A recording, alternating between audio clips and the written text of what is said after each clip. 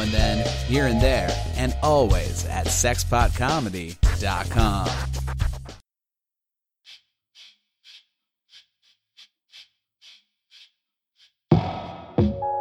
Welcome to the Narrators Podcast. I'm Robert Rutherford. And I'm Andrew Orvidal. This podcast collects stories that were told at the Narrators, a monthly storytelling event that features people telling true stories based on a theme. The show takes place on the third Wednesday of every month at the Buntport Theater in Denver, Colorado.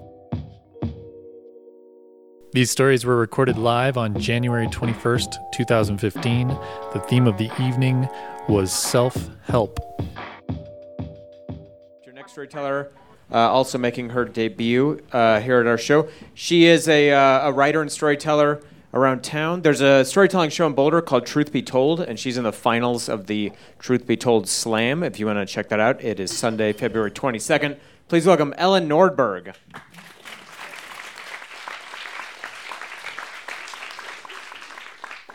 All right, so who has kids here? Guys? Grandkids? Thinking about maybe having kids someday?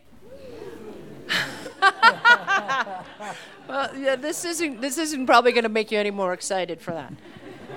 This story is called Truths About Motherhood I Wish I'd Known in Advance, or How I Learned the Value of Ambidextrous Breasts. No one warns you what really happens when you have twins. When I was first pregnant with my identical twin boys, I complained to my other mom friends about my lost brain cells and how relieved I would be to regain them once my babies were born. My friends reacted as though I'd just told them I'd have a six-pack abs 2 weeks after the birth and choked on their mojitos. I also thought that since I was an organized, disciplined person, managing two babies would be a lot like my corporate sales job. As long as I had my Franklin Covey day timer with schedules and to-do lists, it would be a breeze. As it turns out, I had no clue. My mom friends warned me that babies would pee everywhere as soon as the diaper came off. I managed the diaper changes carefully, but the only way I could safely bathe both my twins was to use the bathroom sink. With each baby clad only in a diaper and strapped to a bouncy seat, I'd fill the sink, stuff a pacifier in baby A, rip the diaper off baby B, toss him in the sink, and then grab the shampoo like Bugs Bunny in the assembly line.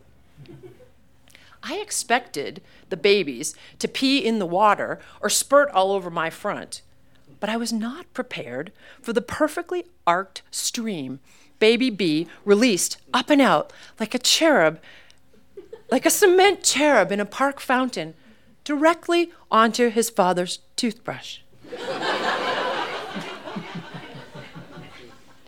Caught up in the bathing frenzy, it didn't occur to me to throw it out or even rinse it, till I saw it poking out of my husband's mouth at bedtime. Then there was the whole twin nursing saga. I had seen a picture of the double football hold in a book, and I was determined to simultaneously breastfeed. One baby got the hang of it right away, happily sucking like a little calf trying to get from 7 pounds to 50 overnight. The other yowled in frustration no matter what I did. So after 27 hours of me spurting milk in all directions but the baby's mouths like a leaky rotating lawn sprinkler, I devised a strategy. This involved a giant nursing pillow, 6 couch cushions, one baby starting on the left and switching to the right, the second guy latching onto the left, finally both babies working away at once and me all proud but with my back and neck contorted like a professional yogi. I alternated with the breast pump and still barely made it 6 months. And the breast pump did make my life easier, but it created other problems. When the boys were 3 months old, my husband and I joyfully danced off for our first baby-free date. After dinner, I crouched in the dark car with a blanket and my cigarette lighter-powered breast pump like Angela Lansbury on a stakeout, while he went for movie tickets. After successfully pumping, I strode into the theater, proud of my good motherness. I could go on a date with my man and provide meals for my babies. I winked at my husband as I approached through the crowded lobby. He, in turn, sprinted toward me, gesturing at my chest like a referee at a hockey game. I must be looking especially hot, I thought. But no, I had managed to rehook my nursing bra to my sweater so that one boob was peering out of my top like a pink and white baby kangaroo.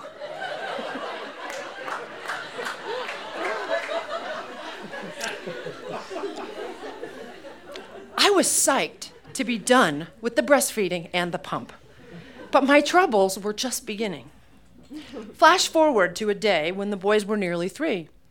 I gratefully conversed with a willing mom in our busy park, my back to the play structure.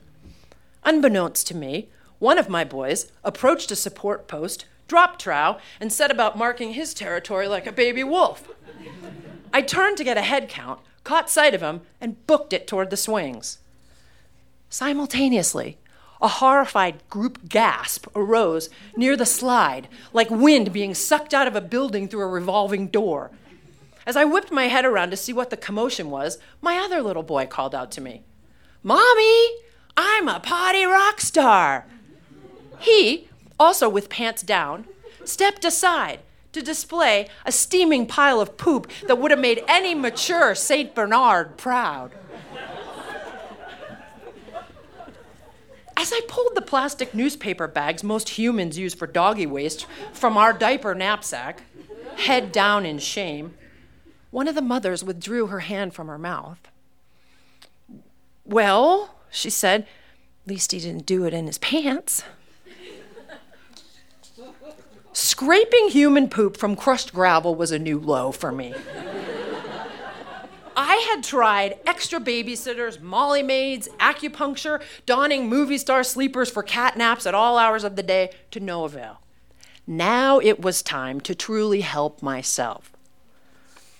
Sanity arrived for me at the Families of Multiples Club Fall Festival Harvest Picnic, where 74 twin and triplet families overtook an entire farm. With hundreds of children aged 8 and under swinging from tree forts and cargo nets, leaping from tractors, trash cans, and beleaguered ponies like Peter Pan's Lost Boys on crystal meth. I watched other parents chatting calmly by the cupcake table and completely ignoring the mayhem. Finally, in this club, no one would squint at me, silently questioning why I couldn't control my kids. No one would care if my child pooped near the swing set. No one would judge me for allowing my husband to lick a urine-soaked toothbrush. And doubtful anyone would even notice if my boob were hanging out. I gratefully paid for 5 years of membership in advance. I've often wished someone had warned me about the realities of bathing, breastfeeding, and potty training twins. But of course, if they had, I probably would have never signed up in the first place.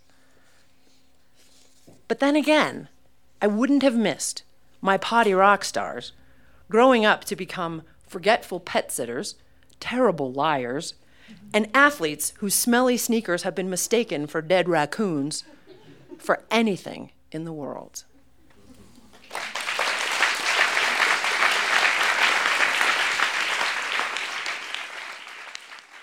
That's Ellen Nordberg. Your next storyteller I refer to as a this. That's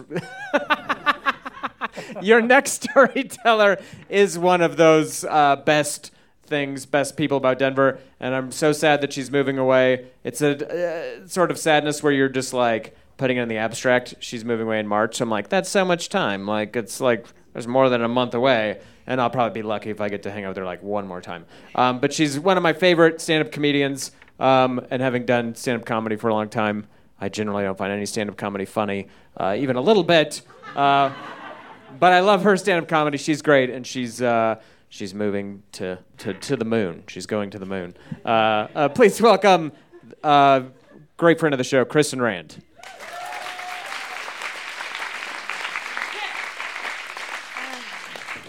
Thank you, Andrew, for that very smooth introduction. Hi. I want to, first of all, just honor all the storytellers who have already told stories tonight, the spiritual depth in this room is like palpable, and it's beautiful. So thank you guys. And this is going to be not the easiest thing for me to talk about, but I'm totally going to do it. So thanks for being on board with me to do this. So hi. I do jokes for a living. Oh, God. I don't know if I'm going to stop shaking, and that's okay.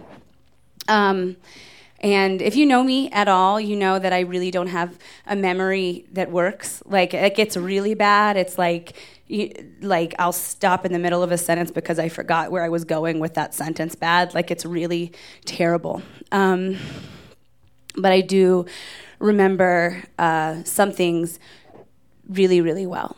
Like, when I was 5 years old, I asked my mom if I could go on a diet. And she took me to the doctor, and the doctor just said, don't put salt and butter on your food, and you'll be fine. Get out of here, kid. I remember in kindergarten, when I would sit next to all the other girls in class, I would look at my thighs, and I would look at their thighs, and I would look back at my thighs, and wish mine looked like theirs. I remember when I was in 4th grade, during the annual physical exam, in PE, which is like touching your toes on that board where you had to slap it as far as you could. Flexible as hell. I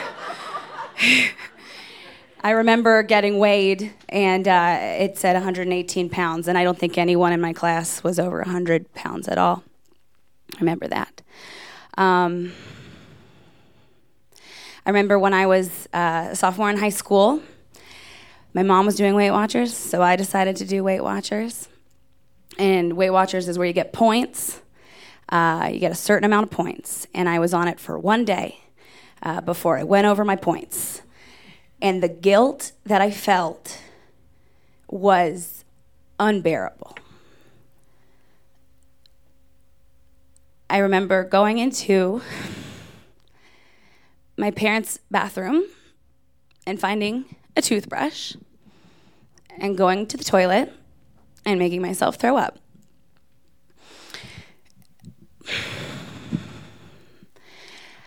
And I also believed that I could be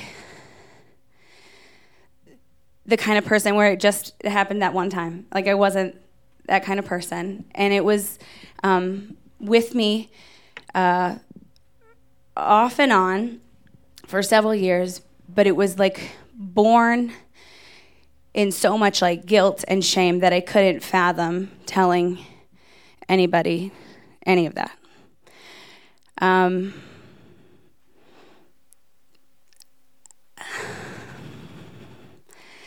I remember one time the thoughts in my head were like so obsessive about getting donuts that I stopped and got donuts, and then while driving ate the donuts, and then immediately like a light switch flipped in my head, couldn't deal with the fact that I had eaten the donuts. So I pulled over on the side of the highway and put on my hazards, and I puked the donuts back up into the bag that I had just bought them in.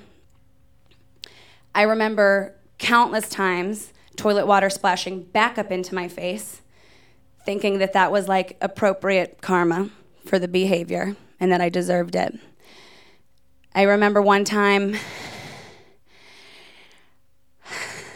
deciding for some reason to vomit in the shower, and it clogged the drain, and I was just standing there wet and naked with like vomit and water up to my ankles, and it really hit me like, this is not a rational thing that people do. This is not a thing that is normal or a bad habit. This isn't a bad habit. This is like a disease. But I still didn't tell anybody. I couldn't even like fathom telling anybody. So I kept it for myself. I kept it inside, and I let it just fester and grow. And like now I know that like the secrecy builds the power of something like that. I remember when I was 27, I thought, okay, I'm finally gonna tell somebody. I'm gonna tell my brother, who's the most non-judgmental, amazing person. I was at that time binging, purging multiple times every single day. Every single meal, every single bite I ate. It was miserable. And I called my brother, and he answered, and he was so loving, and he asked me what was wrong. He knew something was wrong. And like right now, I just, like I couldn't say the words. Like I couldn't say the words to the person who's the most like loving, accepting, non-judgmental person that I know. And I just told him, I'm just struggling right now, but I'm going to be okay. And I love you. And he said, I love you too. And he let me hang up. And it wasn't until later that year that I broke down and told my boyfriend at the time, because I really wanted a good excuse to not have to have sex. And I thought that would be a good reason. Because I was going through so much, and it was like a can of soda that had been like shaken and shaken and shaken. And like, I know that it's very apropos in a story like this to have like a rock bottom or a breaking point. But for me, I think it was just like a culmination of so many years of like shame attached with this behavior. Because it sounds so like banal to be like a white girl that has like body image issues and suffers with eating disorders. It seems so like born out of privilege and abundance. It seems so wrong to have a disorder like that I felt like I would be burdening other people by telling them, because I know my role, and my role is to be sunshine, and I understand that. And I held on to that so much. And then when I first told that boyfriend, there was like this little bit of like, oh God, like that was good. Like, that's okay. Like, I'm still alive. He doesn't hate me. This is all right. And then I told another friend, and I told her about the sunshine metaphor. And she's like, Kristin, like, people can't be sunshine all the time. Like, nobody can be sunshine all the time. Like, there are clouds, there's rain. That's just life. And she's right. There are things about me that are not all sunshine. Sometimes I am riddled with fear, and I have a lot of fears. Like, I'm afraid my body will ruin my life, and I'm afraid that my body makes me unlovable, and I'm afraid if I look away from Facebook for too long, everyone will forget who I am. I suffer with obsessive thoughts about food beyond what most people can imagine. I suffer from compulsive behaviors that lead to binging and purging with that food. But I'm human, and I'm afraid, and that's okay. And what really changed, it was like a paradigm shift for me recently, was I heard that my 14-year-old cousin was being treated for an eating disorder. And it's like it triggered this like pang in my heart that like I had never felt anything like that before. Like, I wanted so much to like run to her and like wrap her up, even though I'd never really met her in my whole life. Like, I didn't even know her well at all, but I immediately like reached out to my cousin, and it's like, if you could imagine meeting you reincarnated while you're still alive, that's kind of what it felt like talking to her. She's like got this athletic build, and she loves to like smile and make silly faces, and she loves rap music, and she's obsessed with taking pictures of the sunrise and the sunset, and she suffers the way that I suffer. And to have her in my life, and to meet her at this point in my life, and to be able to tell my story to her and listen to her tell her story to me and be there for each other. Like, to be able to say my bullshit out loud is like the best self-help that I could ever do. Because I think that when we can connect with other people and understand that there is nobody that's living their life without some stuff inside, and we can connect with each other. Can you just imagine like the emotional depth, 10, 20 generations is going to have, because we decided to stop acting like we're all doing great all the time. Like, it's just not how it's happening. And we are so ashamed of the things that make us unique. And I used to think that my suffering was so special, that my suffering was so unique, and I didn't want to tell anybody because no one could possibly understand, because I was so unique in that. And the more I live, because I'm all of 31 years old now, and I've lived a lot. That's a joke. Thank you. But the more I live and the more I talk to people, the more I realize that our suffering is kind of the thing that unites us, right? Like, it's kind of this thing that bonds us. The fact that, like, our suffering isn't distinctly for us. It just makes us distinctly human. It makes us here on this journey. And the thing that helps us through it is talking with each other and engaging with with other people about it. And so this, for me, tonight, right here, physically, in the past however many minutes this has been an enormous act of self-help for me, because where I have told a couple people in my life, I definitely haven't told a room full of people in my life. But if you want to talk about body image issues or eating disorders, feel free to talk to me about it, because I'm open to talking about it. Thank you guys so much.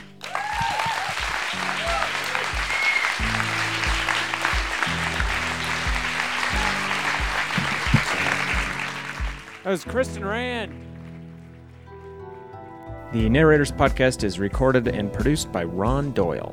The Narrators Podcast is brought to you by these amazing sponsors. The great guys at Illegal Pete's and Greater Than Records, who in addition to providing rad burritos all over town, provide great local music and comedy. Check out the appropriately named Sexy Pizza at either of their locations in Capitol Hill or Old South Pearl, or on their website, sexypizzaonline.com. And finally, by Breckenridge Brewery, making balanced, approachable, and interesting handcrafted beers in Colorado for over 25 years. Check them out at breckbrew.com. For more information about the Narrators and to listen to past episodes, go to thenarratorspodcast.com. Thanks for listening.